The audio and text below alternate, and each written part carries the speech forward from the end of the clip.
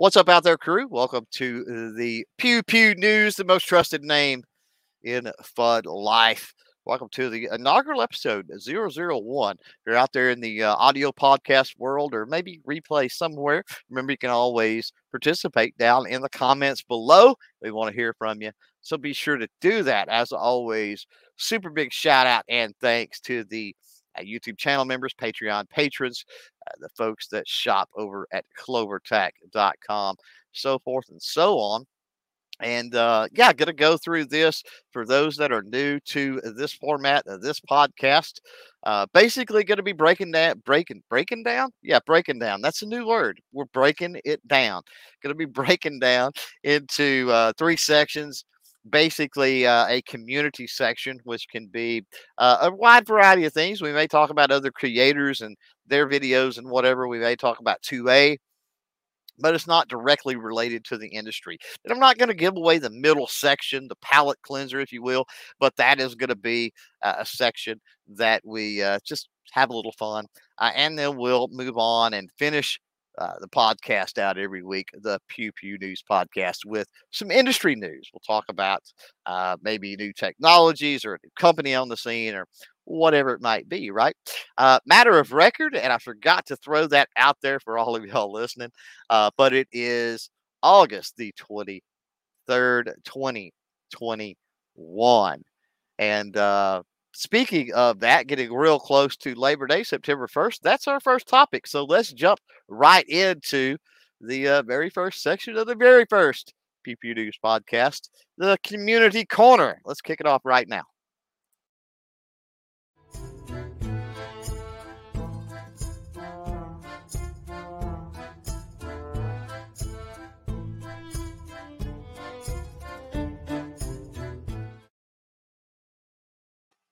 All right, this week on Community Corner, want to talk about here an article that come out. We all know that the NRA annual meeting, or NRAM, coming up, at least at this point, in Houston here Labor Day weekend. That'll happen, what, the 3rd, 4th, 5th, I believe it is, of September.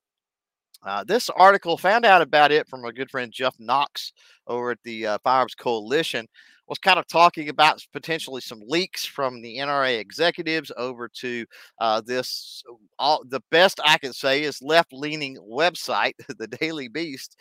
And I'm not going to read this article. Wherever you're watching, listening, whatever, I'll link that down. In fact, it's already linked down in the description below. Go through it. And, I'm not a right left guy. I'm not a Democrat, Republican guy. But if you're talking about those that are maybe anti 2A, maybe they lean anti gun or at least pro gun control and that kind of stuff, this site certainly is filled with it. They come at things from a very hardened political perspective. And as I talk about some of the elements of this article that was written, don't let it get you too whipped up. And we're going to try to make fun of it and be lighthearted, because there really is a lot of moronic statements that are made and a lot of, in my opinion, moronic ideas through this. But yeah, this was thrown up, published August 20th. So just a couple of days ago, updated August 21st. The authors, I guess, we want to definitely give, whether they're right leaning, left leaning, whatever it is, give them their due. Jose Pagliari, if I'm saying that right. If I'm not, I apologize. And Asawin Subasang, let's say. Now, if you look at the titles, Jose, I guess, Josie, Jose, whatever it is there, political investigations reporter. So it says political right there. And so take it with a grain of salt, because it's political. It's going to be agenda driven, no doubt. And Asawin there, make all the fun you want at that name, but the senior political reporter. So same thing, straight up political. And we can say, cough, cough. This is the headline. It's so bad, even gun makers are ditching NRA's big party. Well, first of all, how out of touch are you and ignorant are you about the gun community, the firearm industry, and the NRA in general to call NRAM a big party? Now, maybe there's some parties that happen after hours, but it's a trade show, essentially. It's not a big party. So get off your high horse there, and come down. come down to the NRAM for Jose and Asselman there. Hang out. And I invite you, if it does go on, to look me up. I know they won't do that, but they can. The subheading on this says, with the cough case numbers rising, and take that for what you will, right? Says the number of gun manufacturers. This is funny. A number of gun manufacturers are pressuring the NRA to cancel its annual conference or saying they just won't come. Well, that's two totally different things. One is worse than the other. Um, Make up your mind, right? And so that really sets, with the headline and the subtitle there, it really sets the tone for this article. Again, not going to read the whole thing, it's linked below. But it says here, despite a resurgence of the NRA is moving ahead with its massive annual conference in Texas next month. The major gun manufacturers are having second thoughts, with some even asking NRA officials to call off the event entirely. This is where I was getting to the NRA and some of the executives supposedly. Now, word on the street is that these executives intentionally leaked um, some of that communication with this website, knowing that with the political leaning of this website, what they would do with that information. Now, again, that's word on the street. There's no fact behind that. The NRA and Wayne LaPierre's, $50,000 suits, stranger things obviously have happened. I don't know why, if they didn't want to cancel it, they would have not already canceled it. Why they would wait until, a week, 2 weeks out from this. It says, according to text messages between high ranking executives obtained by the Daily Beast, multiple gun makers are pulling out of the conference and quietly trying to pressure the NRA to cancel it. Well, I take umbrage with that. I take beef with that, unfortunately.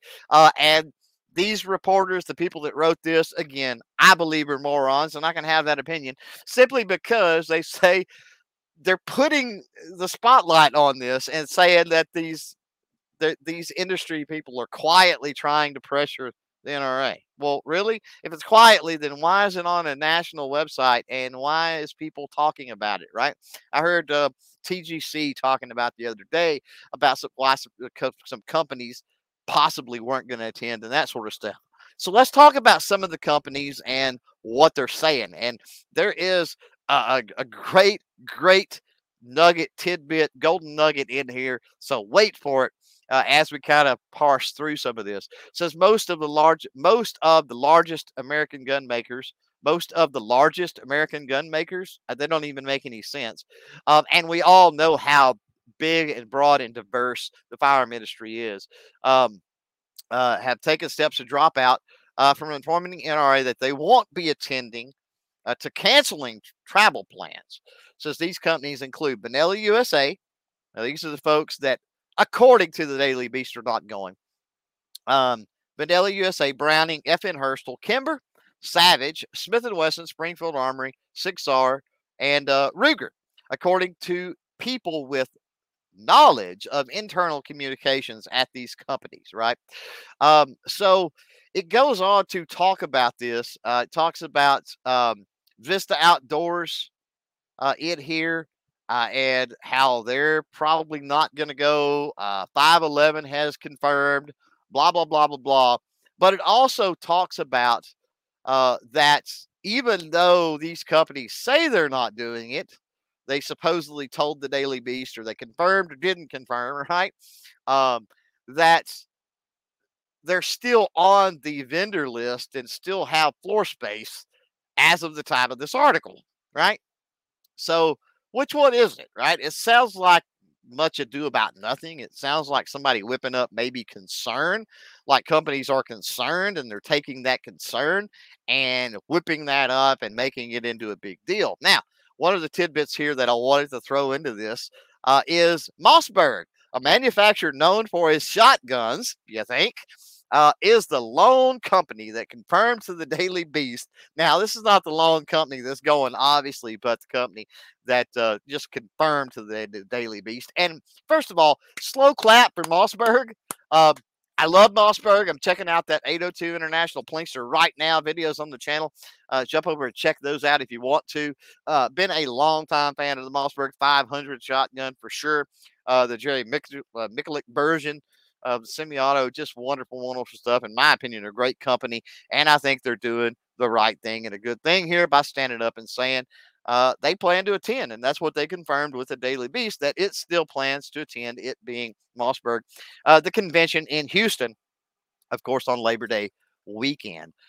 So that's the only one this mentions. Now, interestingly enough, there is a portion in this, and I've got to scroll down and find it because I don't want to tell you wrong. But there's people throwing a fit, supposedly, and we all knew it was going to happen about the NRA convention. Moving forward, we've got to get to a place at the point, I think, in this country to where we're doing things again. This whole thing of every 6 months, every 8 months, something new comes along and blah, blah, blah, blah, blah. That we cannot allow this to be the norm. It's just my opinion. We've got to move on with life. Now, can we take certain precautions and stuff like that? Well, absolutely. Sure, we can do that. And I think that's probably what we need to do. So we've got a spot here. I'm scrolling down to see if I can find it, but it was talking about uh, if they move forward. So these authors in this, they kind of contradict themselves. I don't know their purpose here, other than to maybe try to make the firearm industry look like a bunch of buffoons, or maybe this is simply just an attack on the NRA. We know that from the right and the left, the NRA's had a targets on his back, rightfully so. The NRA's painted that target there, I think, but the NRA's had a targets on its back for some time. But says, as proof, the NRA event could still move forward. A city official noted. This is from a city official, according to the authors, and again, this is Daily Beast. Take it for what you will. Says that in the past week, Houston hosted the oil and gas industry's annual offshore technology conference, as well as the National Association Petroleum Engineers meeting, albeit with vastly fewer attendees. So, in other words, the city of Houston is putting on these conventions and putting on these shows, but until we're talking about a fire related event, and again, maybe politically motivated because that's what this site is about, strictly toward the NRA. But here's the thing, I want to get away from this article again. Check out that link, read it if you want. I want to get away from this article just for a second. To say, or maybe to close out, just to say that the show for the vast majority of people that go to the NRA annual meeting is not about the NRA. It's about the industry. It's about supporting the industry. And it's about a lot of the smaller business. Forget those big name companies, right? The SIGs and the Smith and Wessons and the HKs and if they don't want to participate in industry level events, if they think they're too big and too good for whatever reason to do it, then that's fine, right? And let me tell you this, if there's creators out there that feel the same way, they're too big or they're too good to make these industry events and have that one-on-one time with folks in the industry that can then come back like we do here on the Clover Tech channel and report back to the viewers various things and insights and knowledge we have about said companies and new products and whatever it might be, then so be it. So be it, right? Here's a shovel. You dig that grave for your business or your channel or whatever. That's just my opinion on the whole situation. But again, if you want to read this moronic, it really is, article, the link is down below. So jump over, check that out. And yeah, be sure to jump down in the comments below and let me know what you think. If you're out there listening live, well, I will get to your comments as soon as we're done recording the podcast. If you're in replay, remember that you can jump in as we record this live. And with that, let's move into something a little lighter hearted here. We're going to get into the next segment of the podcast. Here we go.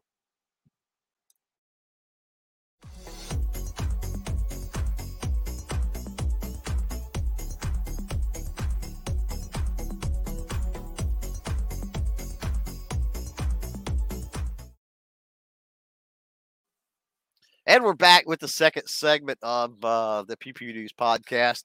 This one is Guns on Films. And this is going to be a segment where we take some movies, we talk about a specific firearm in that movie, just kind of make you familiar with a few things. And tonight, we've got a couple of movies here that I don't know how many of you, if any of you, are familiar with. But we've got the 2009 movie Public Enemies. Public Enemies starred Johnny Depp, Christian Bale, I believe Channing Tatum was in there as well. Basically, an old school gangster flick, if you hadn't seen it. Characters include John Dillon, Babyface Nelson, Pretty Boy Floyd, Herbert Hoover, not a gangster, obviously. Herbert Hoover was FBI, but Herbert Hoover. And then pairing off with that, another movie in which we see the same firearm we're going to focus on tonight is the 2019 flick, The Highwaymen. And in that one is, of course, Kevin Costner and Woody Harrelson. And basically, that's kind of a Bonnie and Clyde chase movie. So interestingly enough, the firearm that both of these have in common, both of these movies, um, is not only the thing they have in common, because I think Bonnie and Clyde would kind of fall under that organized crime gangster movie type thing. So if you've seen either of these movies and you have thoughts, again, throw some comments out there. But if you want to make a guess right quick before we switch over to it as to what firearm we're talking about on here, well, you could do that too. But the firearm we're going to talk about tonight, the guns in films, is going to be, there it is on the screen. And I don't know if just by seeing that picture, obviously, if you're in audio out there, you're not able to see it, but that is the Winchester Model 1907. A very, very cool rifle. Now, it's a blowback operated semi-auto rifle, made roughly from 1907. Why it's a model 1907, right? Up until the 1950s or so. And somewhere, I'm guessing around the best reports I could find, somewhere around 60,000 of them were made. Now, what's interesting about this rifle that some of you may not be aware of is it only come factory chambered in one caliber, which a lot of folks have never heard of, which is the 351 Winchester. And if you're not familiar with why would you be familiar with the 351 Winchester, right? The you can kind of view this rifle and maybe that cartridge as a beefed up 30 caliber carbine. I think a lot of people are familiar with a 30 caliber carbine. And this was a beefed up version of the 30 caliber carbine before we were ever graced with a 30 caliber carbine. As far as the punch and the oomph that the 351 Winchester round has, it is, I'm going to say close to that 35 uh, Winchester, 35 Remington, or the what am I thinking? The 3030, the 3030. Available, you see that it is detachable box magazine. Available mostly aftermarket, but standard 5 round, but also available 10, 15. And it did see action. This rifle did in both World Wars, World War One and World War Two.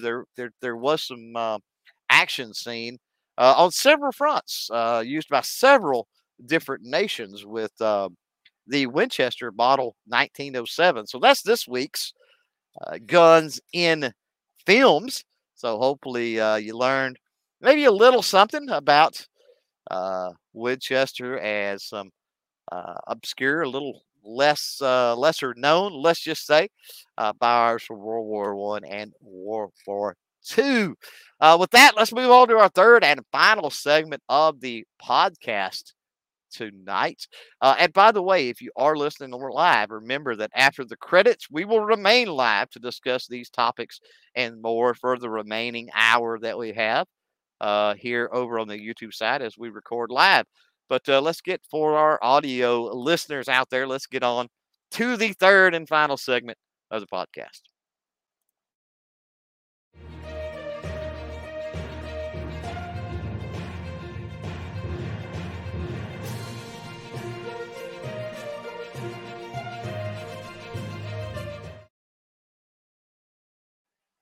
And this segment we are going to call Inside Industry. And so we start with the community. We have a little fun with guns on films, and then we talk a little bit about industry. And tonight I'm going to talk a little bit about an imported firearm, and I say imported, that haven't really made it in yet, from a company that we work really closely with here on the channel, EAA. EAA, of course, brings in Tangfolio, um, Wyrock. Trying to think of what's the other ones, Gerson, which is what we're going to talk about tonight, and several others. Now, recently we surpassed the 10,000 subscriber mark on YouTube, and thanks to everybody that made that happen.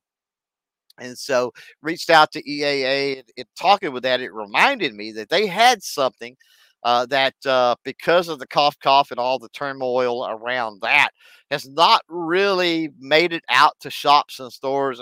They haven't really started shipping yet, but something that's really freaking awesome and needs to be on people's radar. Now, I did do I think top five 1911s I wished I owned, and this made the list. And the reason it made the list is because it is a 6-inch barrel, 10 millimeter 1911. And this thing is just awesome. I mean, from the skeleton, the looks anyway. I mean, and who could argue with a 10 millimeter 1911 anyway? But you've got several things on this. I mean, once they do hit the store shelves and whatnot, you're going to be talking about, obviously chambered in 10 millimeter, 6-inch barrel, fully adjustable rear sight, which is nice.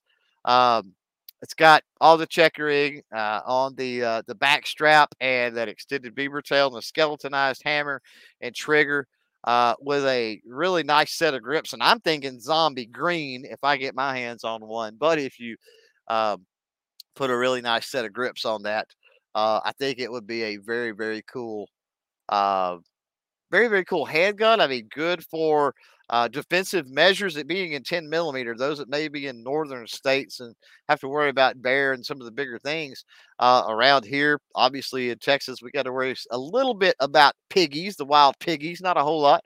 But yeah, you got ambi safety. I mean, just really cool. Obviously, being a 1911, it's going to be single stack, 8+1 capacity, that 6-inch barrel, as I mentioned, making the overall length 9.63 inches, and unloaded weight. I'm assuming it's going to be unloaded weight here at 3.2 pounds. That's usually how they list it. With an MSRP, and again, these are not even on shelves yet. This is just talking about something coming down a pike here. But MSRP, they're say going to be about $6.99. And if most of the other stuff that I've seen from Gerson coming in has held true. By the way, this is called the Gerson MC 1911S Hunter. If most of the other stuff I've seen from Gerson holds true, that MSRP probably going to be a little high.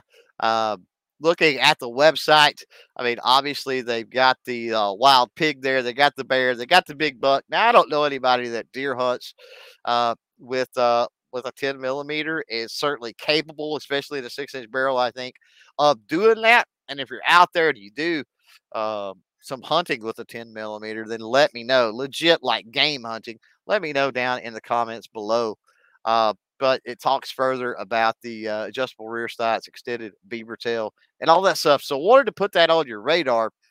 I haven't really talked about it much since that top five video, just simply because they haven't hit the store shelves yet. So maybe hit EAA up with an email or on the social media, and if you're interested in this, do what I've done and ask them about it, because it is by everything I'm seeing here, and my experience that I've had so far in working with some of the Gerson handguns and shotguns.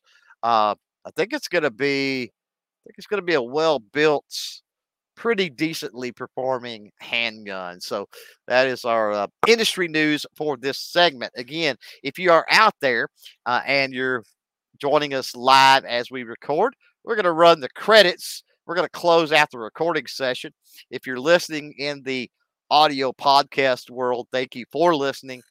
And jump over on YouTube sometime on a Monday night, catch us live, and you'll get to chat a little bit live before and after the show. But again, if you're live, don't go anywhere. We're going to run the credits and thank our YouTube channel members, our Patreon patrons, and all of that jazz. We'll be right back, and then we can discuss live some of the stuff that we talked about on this first episode of the Pew Pew News Podcast, the most trusted name in FUD life.